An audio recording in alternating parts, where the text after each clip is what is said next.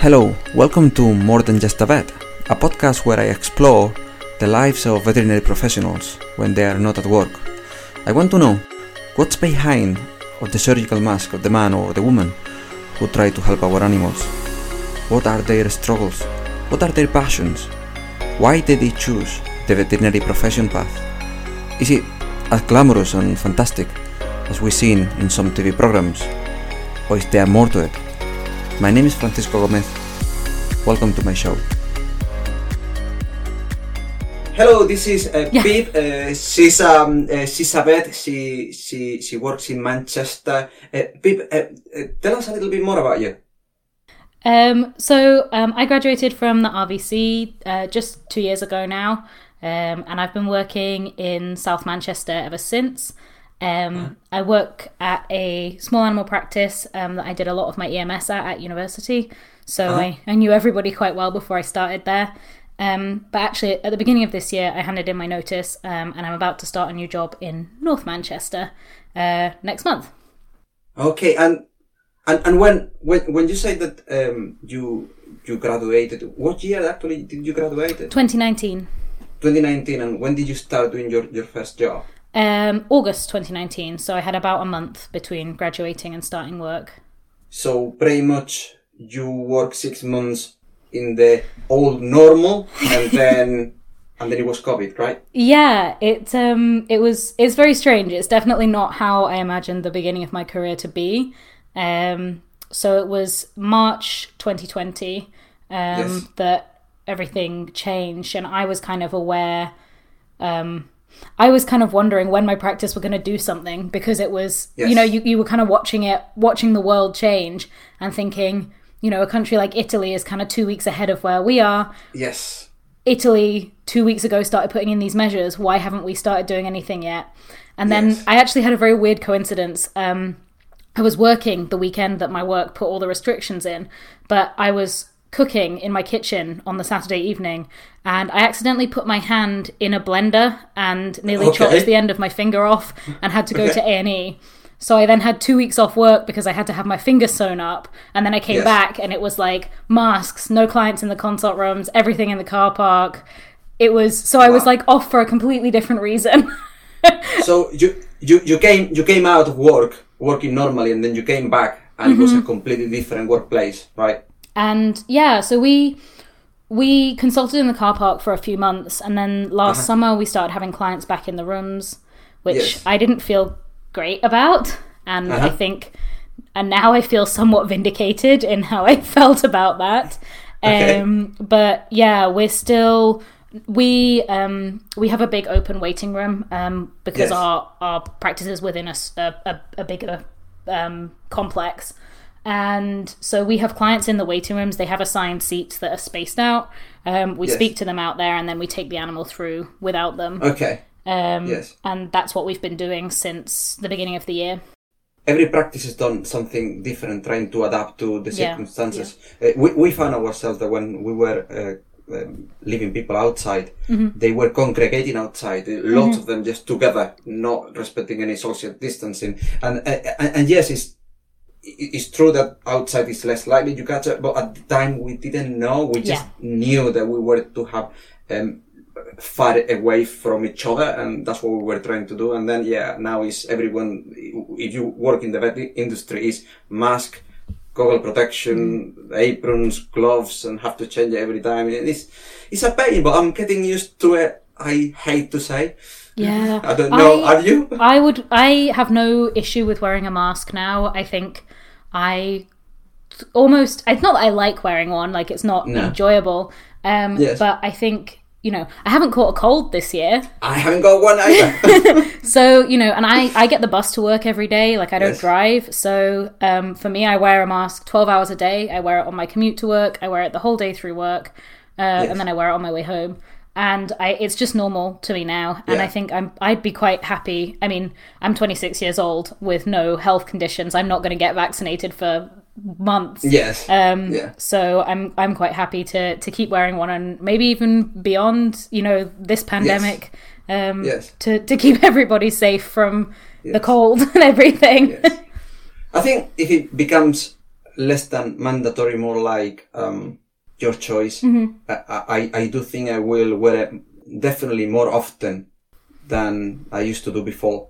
I think I will be wearing gloves more often as well, and yes, I think I'll increase the protection simply because I think it's maybe a good thing. Yeah. The only thing that bothers me a little bit is the waste. We use a lot of it, I'm guessing. 100%.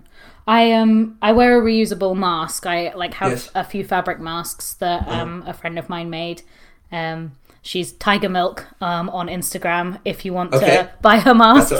That's all right. They're very good, and I've been wearing them through the whole pandemic. I think I have maybe 3 or 4 of those. And so I think, it must be 300 masks that I would have worn if I'd been throwing them away.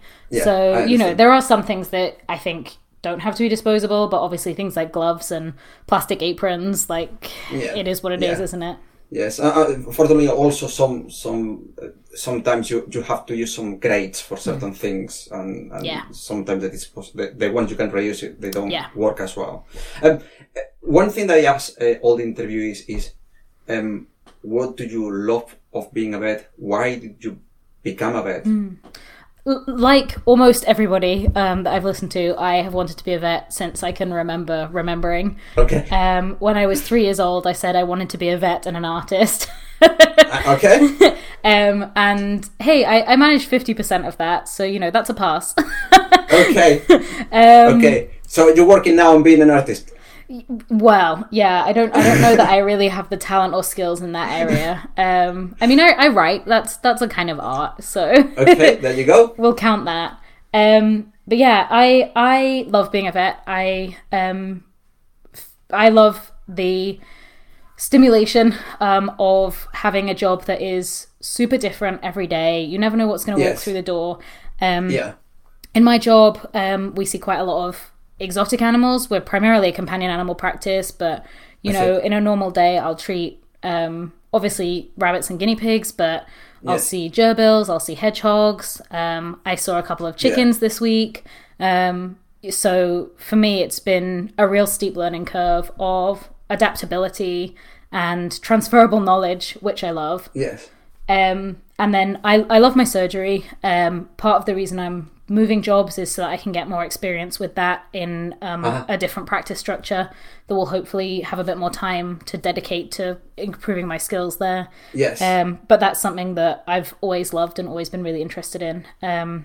And yeah, I guess my weird interest in the profession is euthanasia.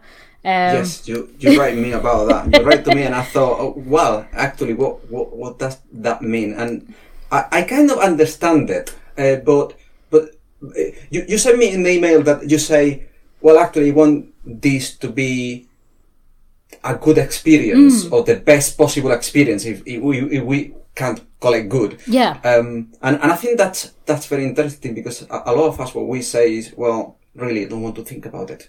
Yeah, I think, I wouldn't say it is something I enjoy. I think, that's the reality is nobody, well, most people aren't going to enjoy that part of the job. I'm sure there's someone out there who does because it takes all sorts to make a world.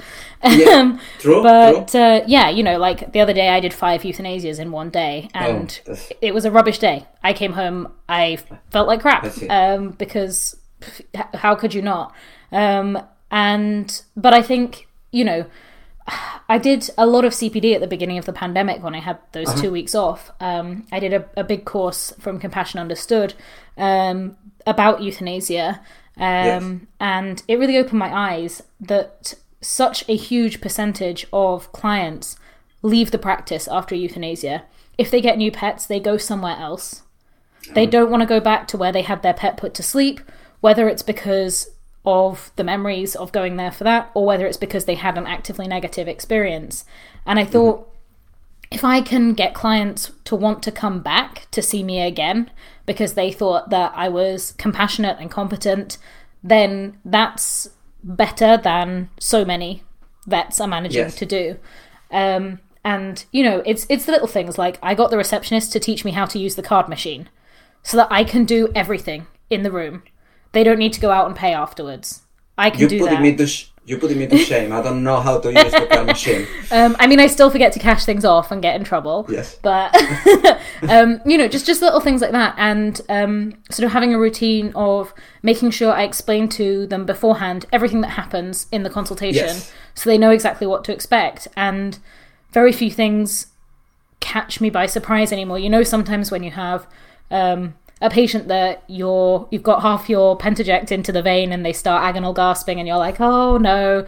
I warn them of that beforehand. I say, this might happen. Yes. Sometimes it can be distressing, but usually the patient is already well asleep by then. So, yes. Things like that. Or sometimes muscles might twitch. Yeah. That's normal. The eyes don't close.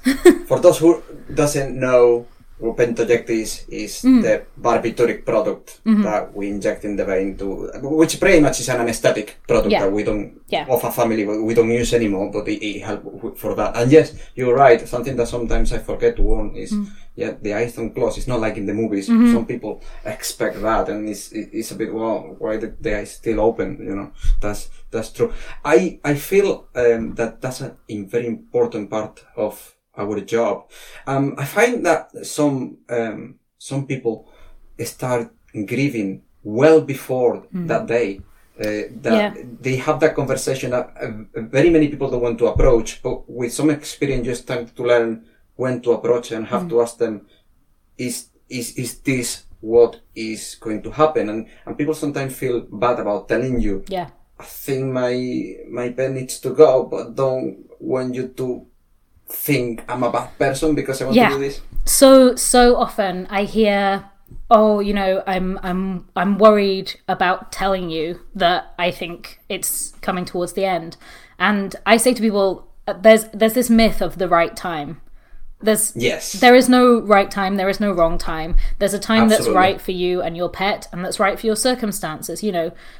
Somebody who doesn't have the capacity to provide specific care for their patient or doesn't have the time. If your pet needs to have medication 3 times a day and you're at work all day and there's nobody else at home and it will die without this medication, then, that's not going to work. And I think if often people think that vets think that they should change their entire life to work around their pet, but, we're people with pets too. Yeah, we understand that. And yes. I've got 3 cats myself, and I took on a 12-year-old cat recently that was brought in for a euthanasia that I refused to do. I signed the cat over. Yes. He has like cystitis, so he occasionally wheezes places he shouldn't. He has dermatitis, so if he isn't kept up to date with flea treatment and he gets a flea infestation, he becomes really itchy and scabby. And they didn't even know this, but when I was examining him, I found he had a heart murmur as well. Yes. So a few things wrong with him, but nothing kind of life-limiting once they were all under control. And I signed him over, and these people kind of just wanted rid of him. Like they didn't want him anymore. And I think if someone hadn't been there to sign him over, then euthanasia would probably have been better than him living in a house where he was having issues with his cystitis. His skin was painful, And they couldn't provide with those things. Exactly. Yeah. Sometimes it's not a criticism of the people who have them. Sometimes it is, I guess. But in many occasions, it's simply that if they can't provide it, then maybe it's the right thing. Yeah. That's I agree.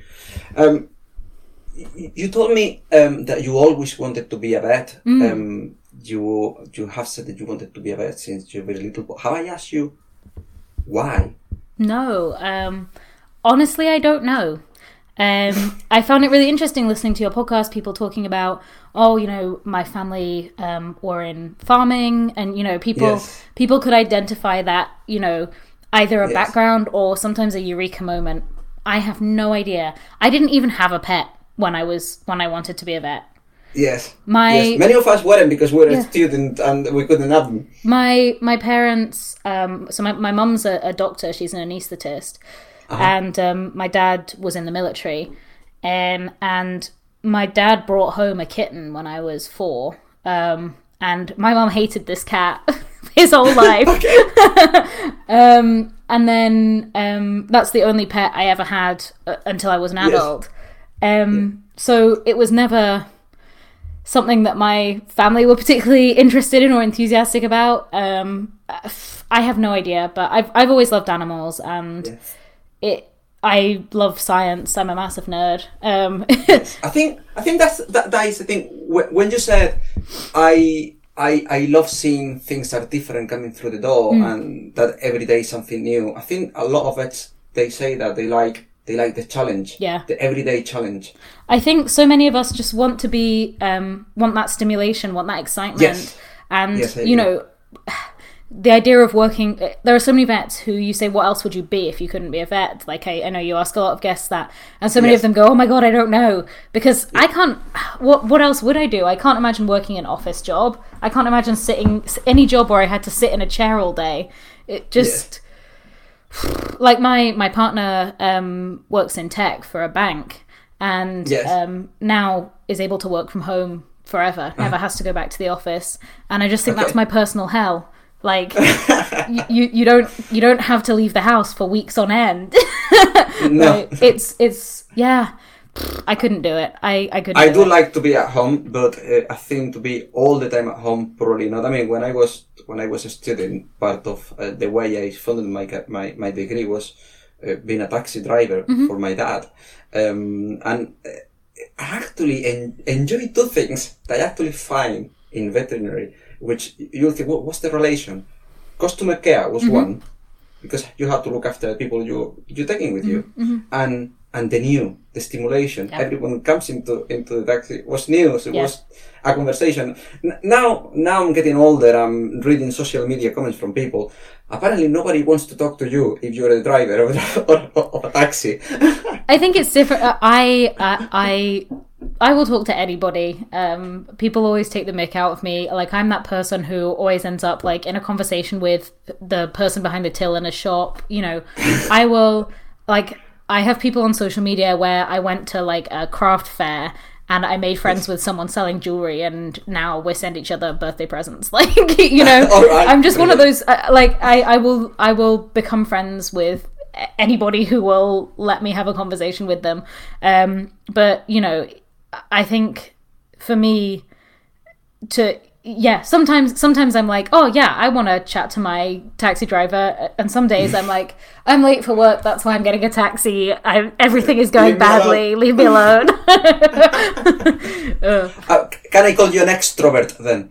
I think so. I love chatting to people, but then, you know, at the same time, like you, I love to be at home quiet sometimes. So I think we've all got a bit of extrovert and introvert in all of us. Really? Yeah, that's true. One thing that is, I think maybe the most delicate question I ask people who come in the podcast is, what you don't like so much of being a vet, or what would you change in the profession if you could change anything?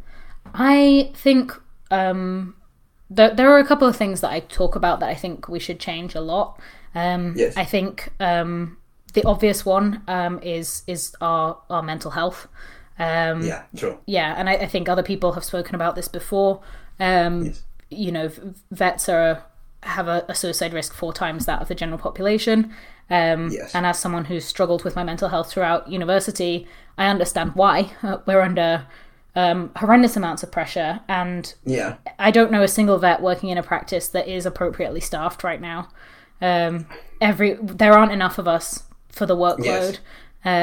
And everybody's getting new puppies, and we can't train vets fast enough. And you know, and I think there's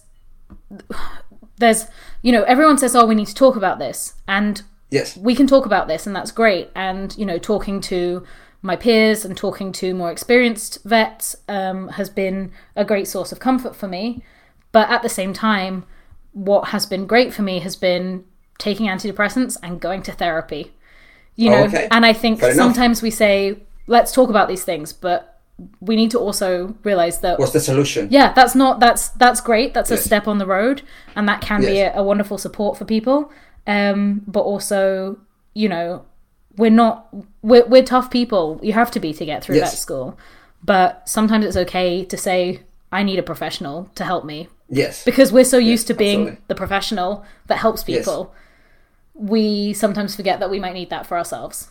And yes, I think you're absolutely right. And to be honest, I know it will be a podcast, so people will listen. We are seeing each other now because we're in a video conference. And if I look at you, the way you talk to me and the way you are, I would never in a million years thought that you need an antidepressant or going to talk to a therapist. And that's probably that hidden problem that we don't see because we don't talk about. I think it's so true of so many vets because we have to be people who are outgoing and engaging and good communicators. And so, naturally we're used to backshelving those things and saying, I'll deal with them on my own time. Also, I'm really sorry. I have just noticed, linked to what we have been talking about, a puddle of cat wee. So I am just going to clear that up. Okay, go ahead. I'm so sorry.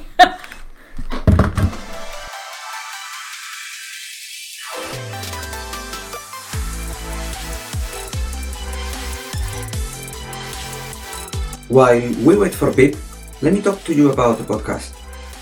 As you can see, More Than Just a Vet has evolved, and since the first interview, it has grown into something that's different and distinct.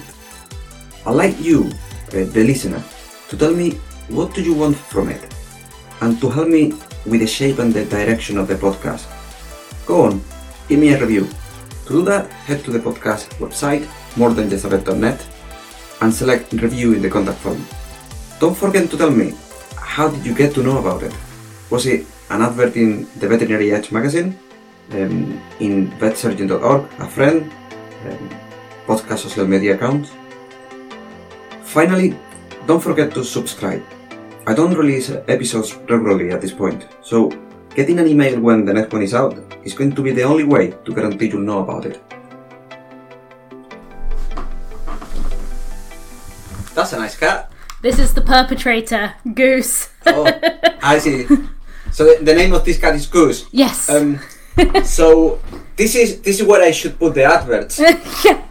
Me being like, I'm really sorry. No, that's okay. I mean, we're vets. We got animals. Sometimes they cause trouble at home. That's expected, and maybe that makes us a bit closer to pet owners, I guess. Yeah, exactly. I mean, this is the thing. I've got my boxes of urinary supplements and urinary food all around this room, and he still pees on the floor. So. Oh, that's what you said about there are two things. One of them was mental health. What's the other? Yeah, and the other I think is something you and I have spoken about: management.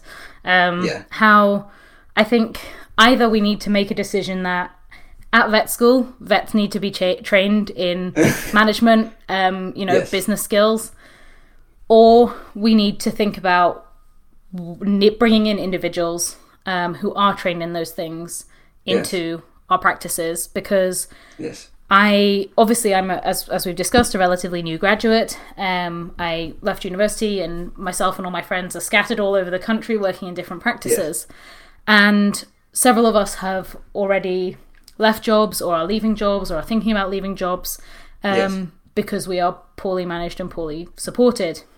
Yes. And I think very few of us actually lay that blame at the feet of the people managing us, because at the end of the day, they're all vets. They have a degree in medicine, not a degree in management. Yes, so many vets, they manage other vets. They're not cut out to be managers, or maybe they just don't want to do it, or they haven't spent 5 or 6 years in university to become a manager. And, or maybe that part or maybe simply it should be more specific training in our degrees to do that job. And I guess I do a little bit of management in my job, and then I kind of have to agree with you on that. So I think you're right. Yeah, I think it's hard, because at the end of the day, we all want to be fixing every animal and not doing a rota. Yeah, that's true. Yes. Yeah. Okay, so let's talk about things outside work. Sure. I am the busiest person you will ever meet. I yes. refuse to be one of those vets who is just a vet. So absolutely. Well, that's what this is for. Exactly. In your email, you send me a lot of things that you do.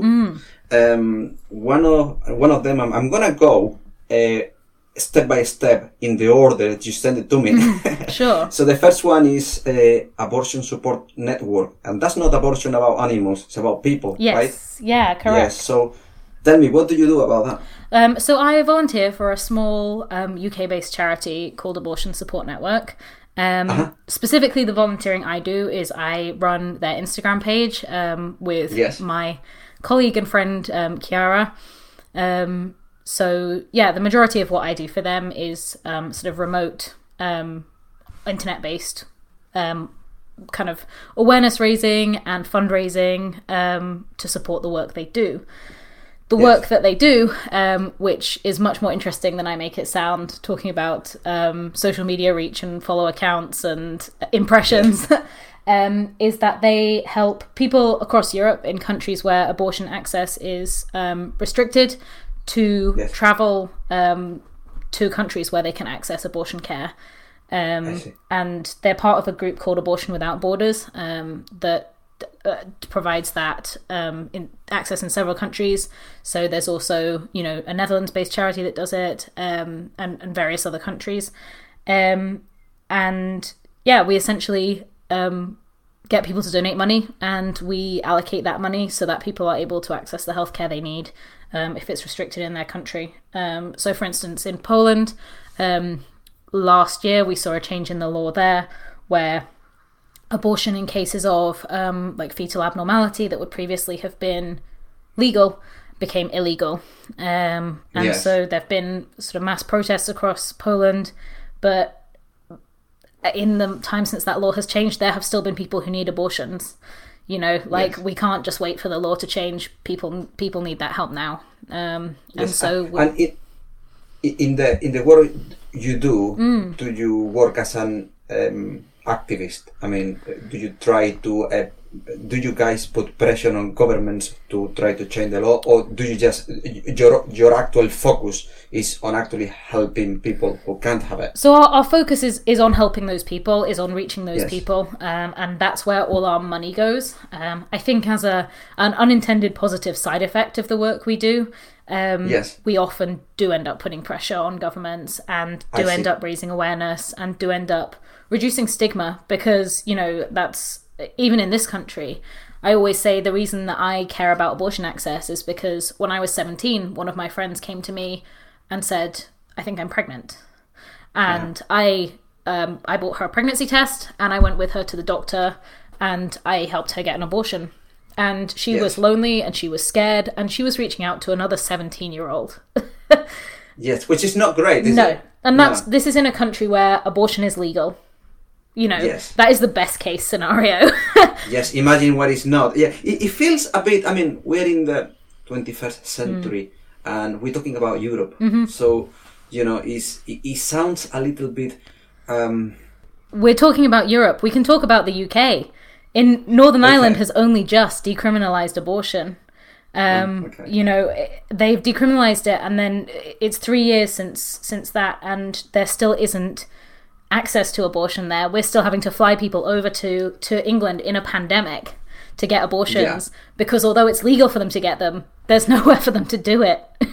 So is there any, in your view, I mean, I supposed to be the podcast host and try to be impartial and support the other side, even though in this particular issue I'm on your side.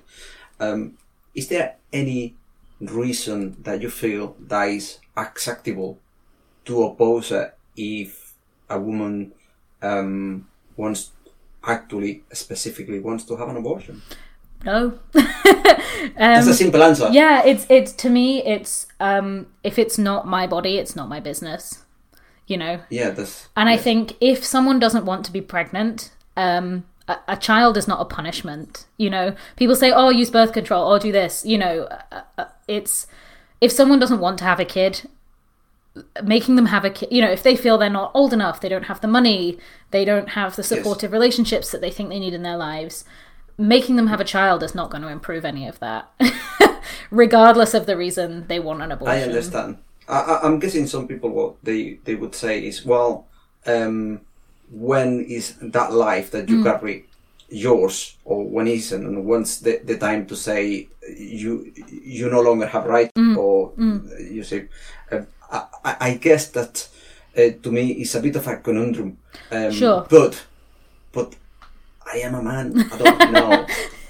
I think, I've never been pregnant, and I don't think I will ever be. I mean, the wonders of modern medicine.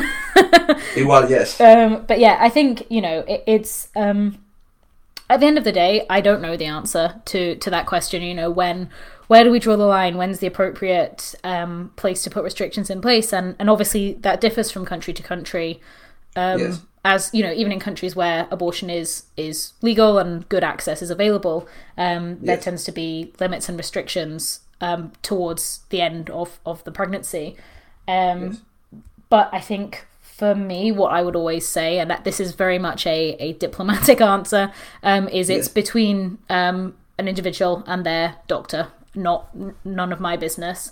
I want to make sure that the access is there for the healthcare that people feel that they need.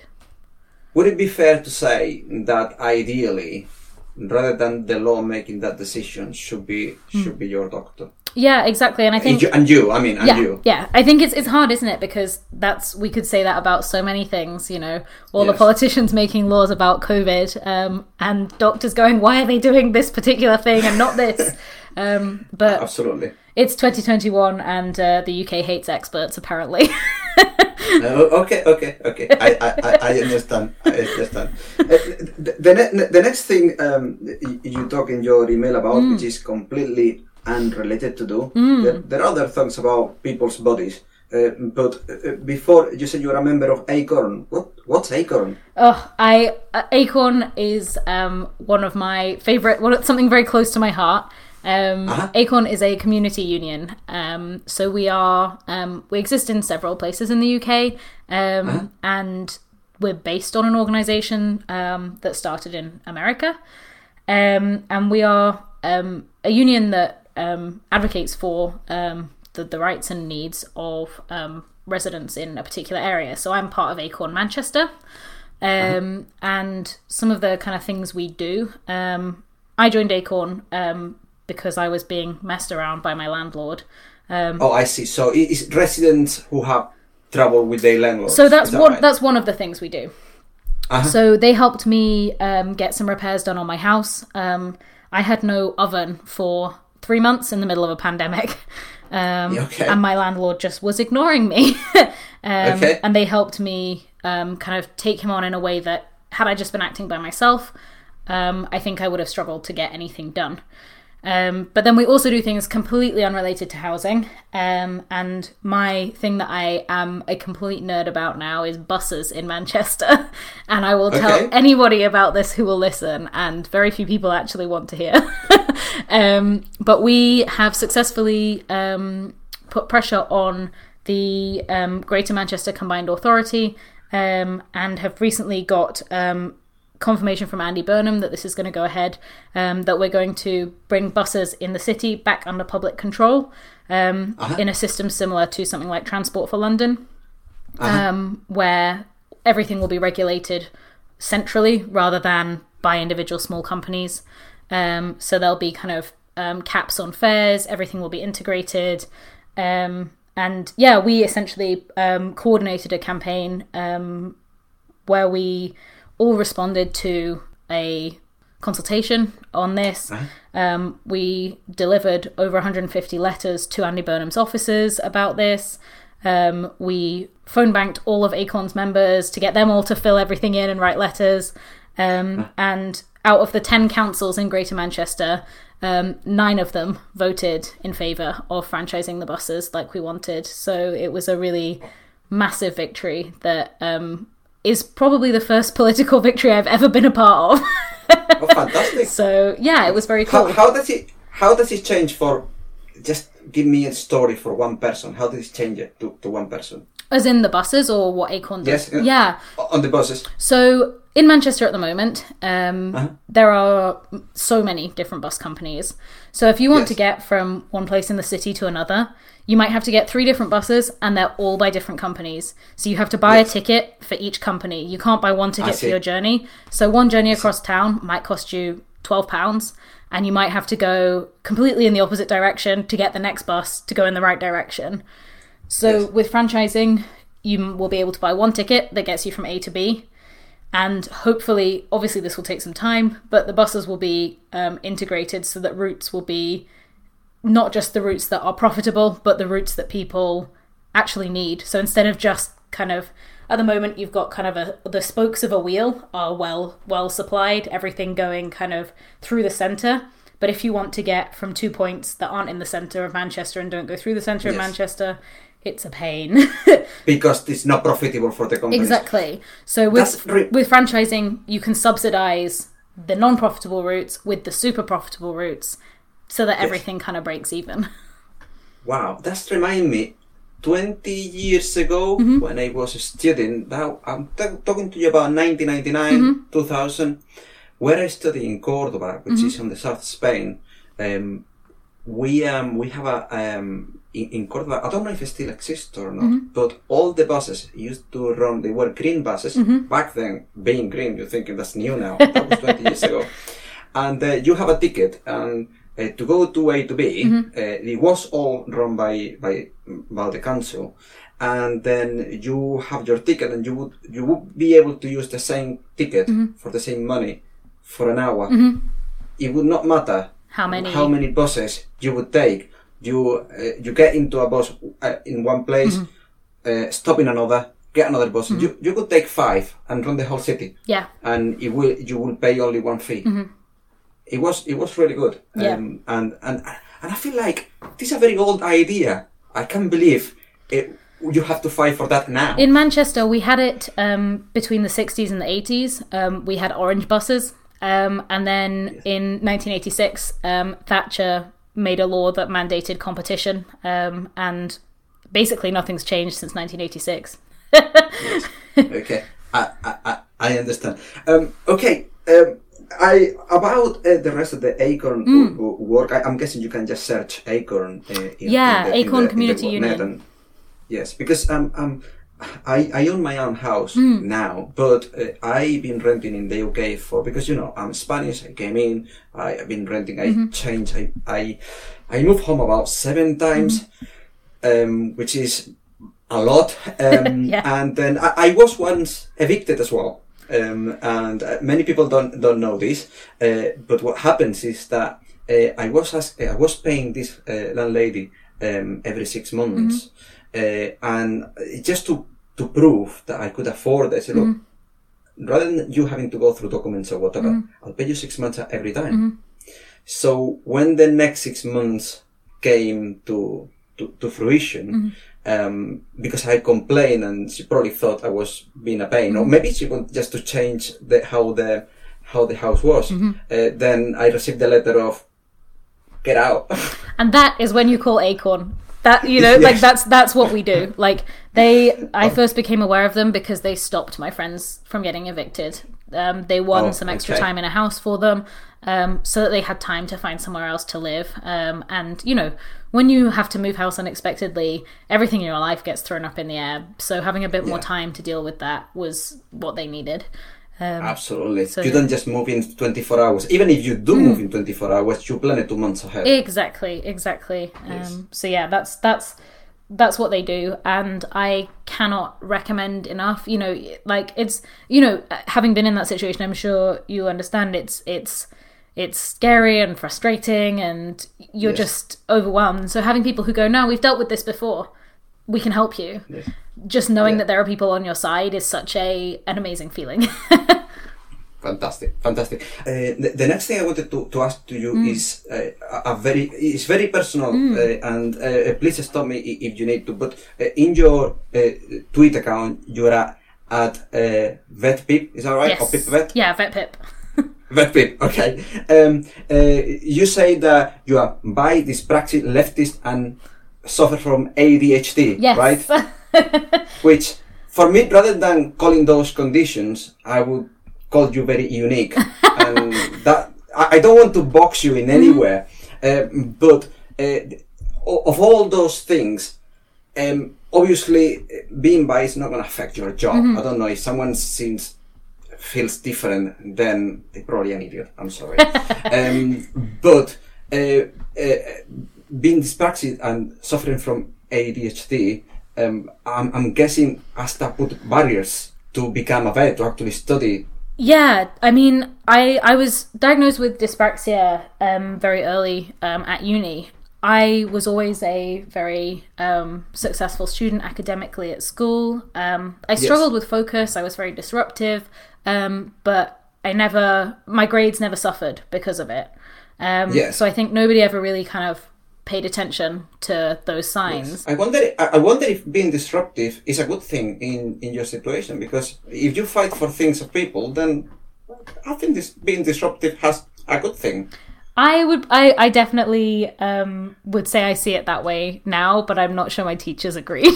Okay, all right, I understand. Yeah, it was always kind of a running joke that sometimes I have a bit of a problem with authority, but the way I see it is I have a very strong sense of justice, and if I don't understand the reason why because I say so is never a reason. It's not a good reason for you. I understand. Well, for people who don't know, look, I'm going to be honest, I had to Google it. What's being dyspraxic? What is it? So the way I describe it is most people know what dyslexia is. Yes. More people know the word, but not everyone understands it. People kind of know that it means that you have difficulties with reading and writing when compared to the general population. The way I describe dyspraxia is it's like dyslexia, but with kind of space and time and processing. My coordination is affected, so I'm a very clumsy person. My organization and time management is very affected. That's something I really struggle with, and I've worked very hard on it. I work in a really fast-paced practice, and I've just had to get a handle on it. But I sometimes have to put hacks in place that other people wouldn't have to. I have like tracking chips on my keys, my phone, and my wallet, so that I can ring them because I lose them so much. Because you lost them. Yeah. Okay, I understand. Dyspraxia is in the same family as autism and ADHD. It is what's called like a neurodiversity condition. And so it means that your brain is essentially wired a different way to make it as simple as possible. So some things that some people find easy, I find the hardest thing in the world. And I have really strange mental barriers about things that I just can't do. I don't know why I can't do them. But I just have learned that sometimes it's not worth fighting and you need to find a workaround, and that's okay. Absolutely. I mean, I guess that's a bit of human nature, not just being a condition. If it is something that you rather walk around it, I'm going to tell you, it's probably nothing to do with it because I'm an absolute ignorant in dyspraxia. Like I said, I had to Google it. But when we have to intubate an animal, intubate meaning putting, for people who are not vets, putting this tube on their mouth in the trachea so we can deliver oxygen and anesthetic gases. Some people find that using a laryngoscope, which is this item to try to put the tube there, if you use it, you're weak, right? And I don't find that a weakness. I find that it's just a tool. Use it. I think it's, as you say, there's so many attitudes in our profession about, the right and wrong way to do things. The right way to do things is the way that gets the job done. Absolutely. And, and you're comfortable with, yes. Exactly. And, as you say there, I, as someone who has trouble with coordination, I frequently use a laryngoscope because if I can't, visualize a trachea and I've got a cat that I know I've got a limited amount of time before this propofol wears off, I'm going to get the laryngoscope. Like, who cares? Exactly. one more thing, and is to do when we talk about what it says in your Twitter description, and you say that you are bi, but you're not just bi. You are actually an activist of LGBT and bisexual activist. Yeah. How do you do that? What is it? So for me, I talk about being bisexual all the time, because if other people hadn't done that, I would never have felt comfortable, identifying as that and being open about it. And I get so emotional when I talk about this, but in my life, one of the things I'm proudest of is the 4 or 5 people who've come to me and said, I realized I'm bisexual because of you, because I spoke about it. And I think, people changed my life doing that for me, and it makes me so... I don't know. I can't even explain the sort of like pride that I feel in having done that for someone else. Yes. It's unreal. And I have found an amazing community through talking about my bisexuality and talking about bisexuality as a whole, particularly kind of online. And it's changed my life. I've met friends, I've met partners, and I think everybody thinks they know what bisexuality is, and I think sometimes people have this idea that bisexual people are confused or they're greedy, or I'm confused and greedy. It's nothing to do with my bisexuality. yes, I understand. I'm confused, I'm greedy, and also I'm bisexual. That's what you're saying. Yes, I understand. It's an and, not a because.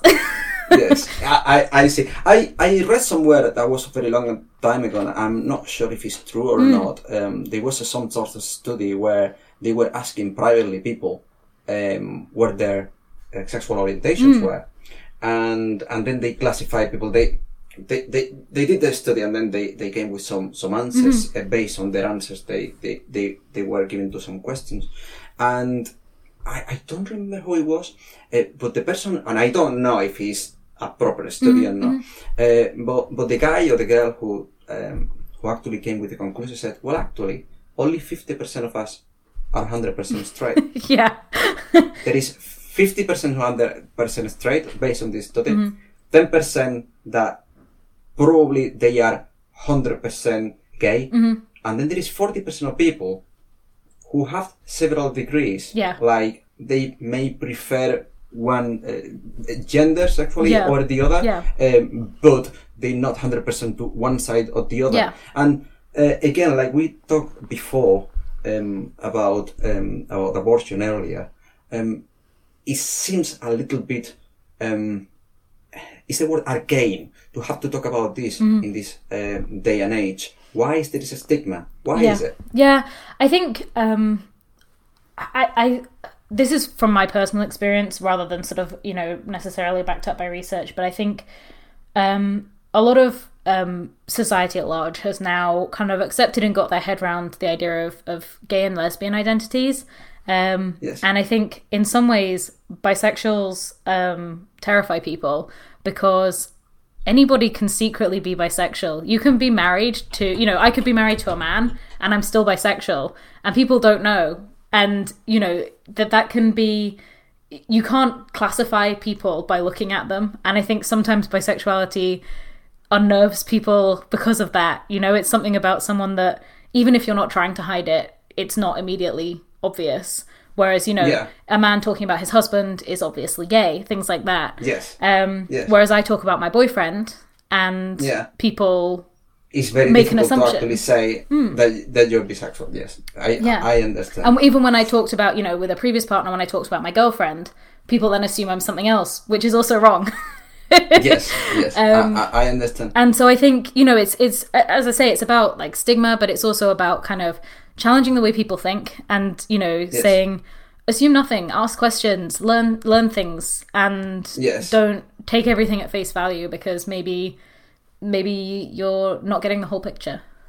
Yeah, some people, I guess, they feel they may be rude when they ask these questions, Yeah, and I guess, I know, there are people out there who, don't want to talk about these things, and that's completely fair. But I personally find it very freeing to say, and to be open about it. Yes. I say to my colleagues, like, you can ask me anything. If you ask me something that's rude, I'll just say I wouldn't ask anybody else that. Yes. And I think that helps. People aren't going to learn if they don't make mistakes. And I'd much rather people made mistakes with me and I just went, hey, that's maybe not something you should be saying. Because, I've heard all the horrible stuff. So someone I know and love asking me something that maybe is, a bit of a foot in mouth situation isn't going to ruin my day. I understand. What do we need to do? And do you think it affects the profession or it doesn't? I mean, I guess the profession can be quite open about it, or is it not? I think it's a mix. There are things, I think something that the profession really needs to work on now with regards to LGBT issues is trans issues, more so than sexuality. I think most people have got quite a good handle on, how to be inclusive when talking about, asking about people's partners rather than, assuming one way or another, things like that. But I think... I mean, I talk about my other half, I talk about her as my partner. I'm guessing it's a bit more difficult in Spanish language because all the words they have to be gendered. To follow, to be gendered and things like that. I'm guessing it's a bit difficult, like the pronouns. I mean, this is a new thing for me, but is pronouns something that you support? So should people talk about their pronouns? I think it's a really great way for people who aren't transgender to show that they recognize that, and again, I talked about bisexuality and how not making assumptions about people. If someone has a name badge and, it says, it has pronouns on that are maybe different to what you expect when you first see someone, it's easy to just respect that and, and say, just refer to people how they want to be referred to. That they want to be referred to, yes, I understand. I think, my partner uses they them pronouns at work. I know always uses they them pronouns, but is open about them at work and has had a few conversations at work with other people about this. And I think again, it's about putting yourself out there and saying you can talk to me about these things, because I think people are very scared of making mistakes, and there will always be somebody who is upset when you make a mistake, and that's the reality of life. But there will also be a lot of people who want to help you get things right next time. Yeah, absolutely. And I think, if you're too scared of that, you end up allowing the stigma to continue to happen, and being open is probably a good idea. I guess it's not for everybody to be open, but yes, I kind of I understand what you're saying. One of my receptionists came to talk to me the other day, and she was quite upset. She'd had a phone call with someone, and she had thought that the person on the end of the phone was a woman, and had sort of made some comment that made it clear of that, and the person had said, I'm actually a man. It transpired that this person was transgender. He said that on the phone to her, and my colleague came in and was quite upset and was like, I feel like I really upset this person. I don't know what I did wrong. And I said, look, you said, I'm sorry, and you referred to him correctly going forwards. That's probably all he wanted. Him correcting you isn't him saying, you're a terrible person.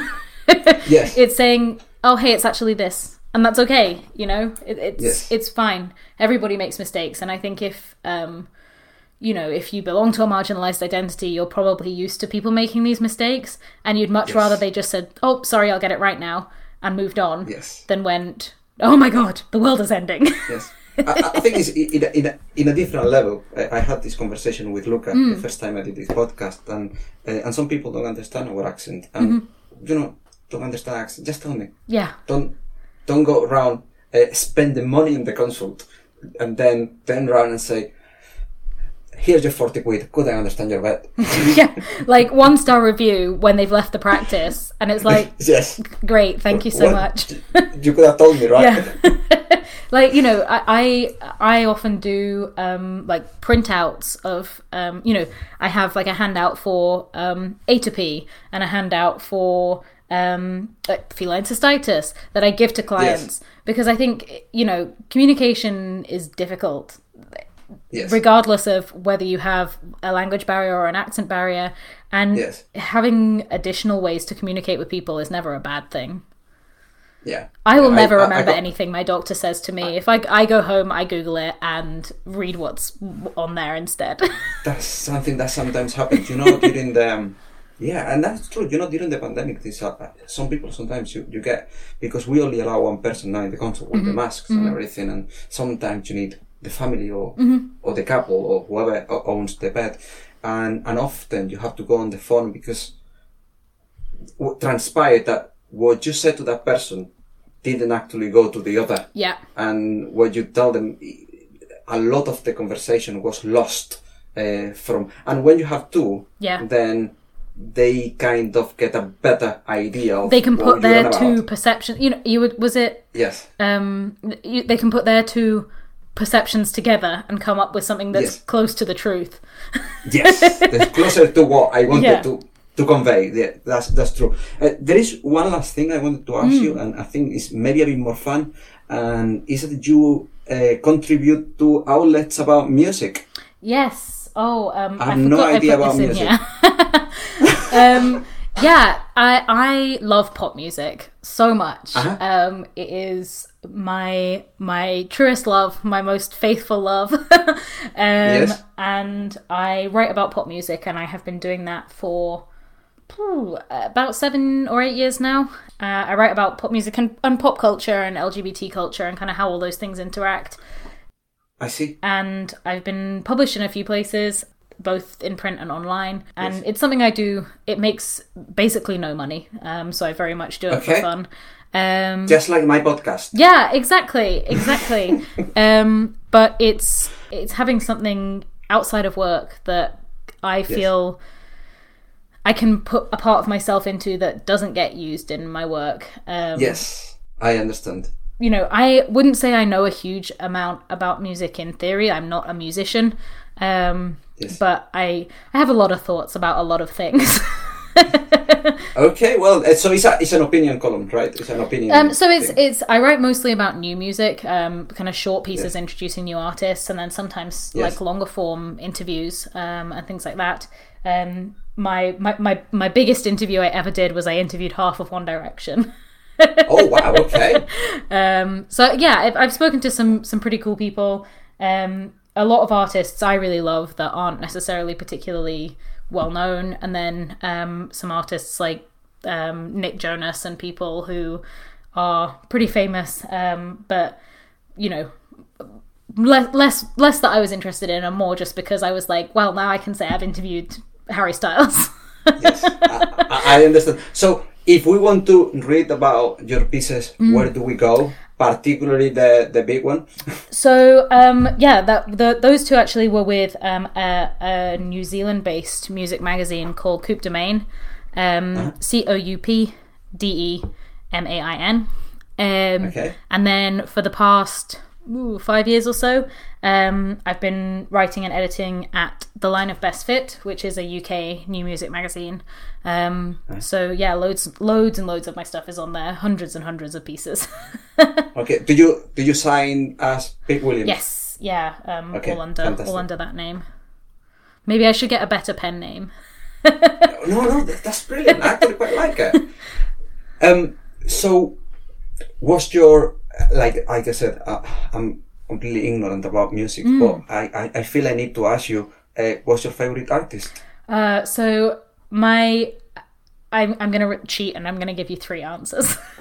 Okay, that's absolutely fine. So Florence and the Machine is the band that got me into music. I discovered her and loved her music, and just that's been like a constant thing that I've been listening to for a decade now.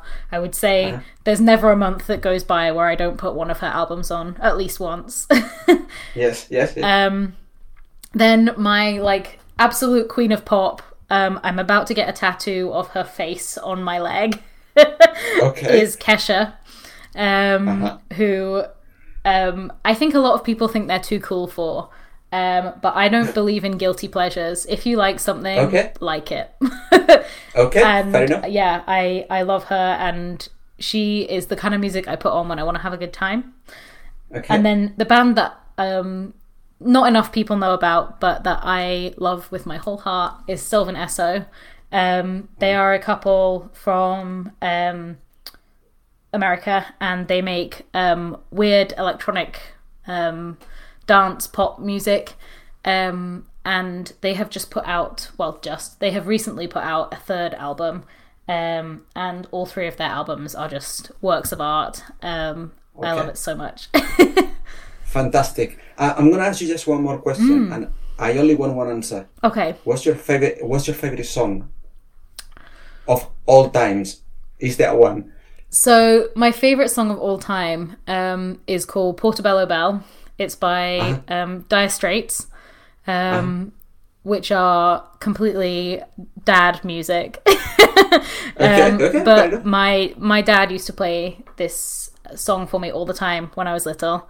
And there's a version on they have like a compilation album that's their kind of greatest hits, but it's got a live version of this song on it, and it has this saxophone solo on it that is just the best 20 seconds of music I have ever heard in my life. Okay, fantastic. I'm